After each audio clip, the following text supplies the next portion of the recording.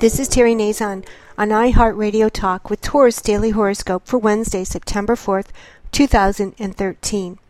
The moon has changed signs, and it's in the sign of Virgo, the same sign as the sun right now.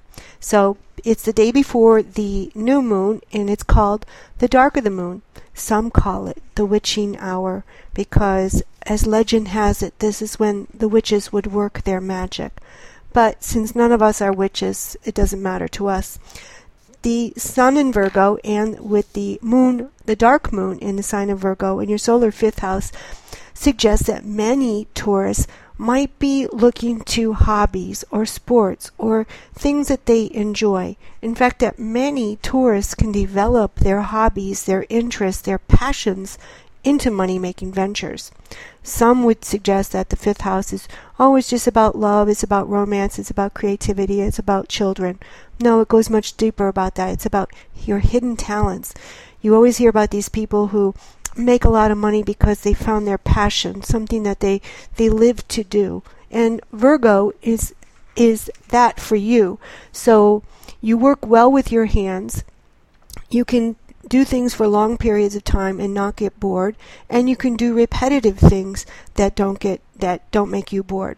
So that lends itself well to things like the entertainment business, where you would, if you were going to be on a Broadway play, you would have to do it over and over and over again, each time better than the last. Sports, where you're learning moves, particular moves.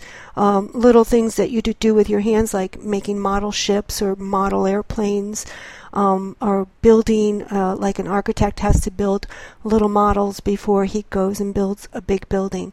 So it's time to figure out what your passion is.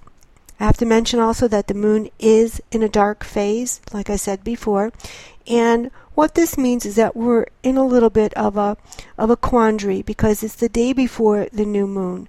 So it's a day before we get to experiment with our new passions, Taurus. And it's a day before we just need to think of what we're going to put ahead. The day before the new moon. It's the dark of the moon. We're without the influence of the moon. We can work hard, we can focus, we can get our thoughts together without being clouded with a bunch of emotions. So take some time today. Think about what it is you really love to do, and then start to put it in motion on the new moon tomorrow. Subscribe to the Terry Nazon Show at iHeartRadio Talk for your daily horoscopes, and add me to your daily pulse. Visit my website at www.terrynazon.com for more astrology, horoscopes, and predictions.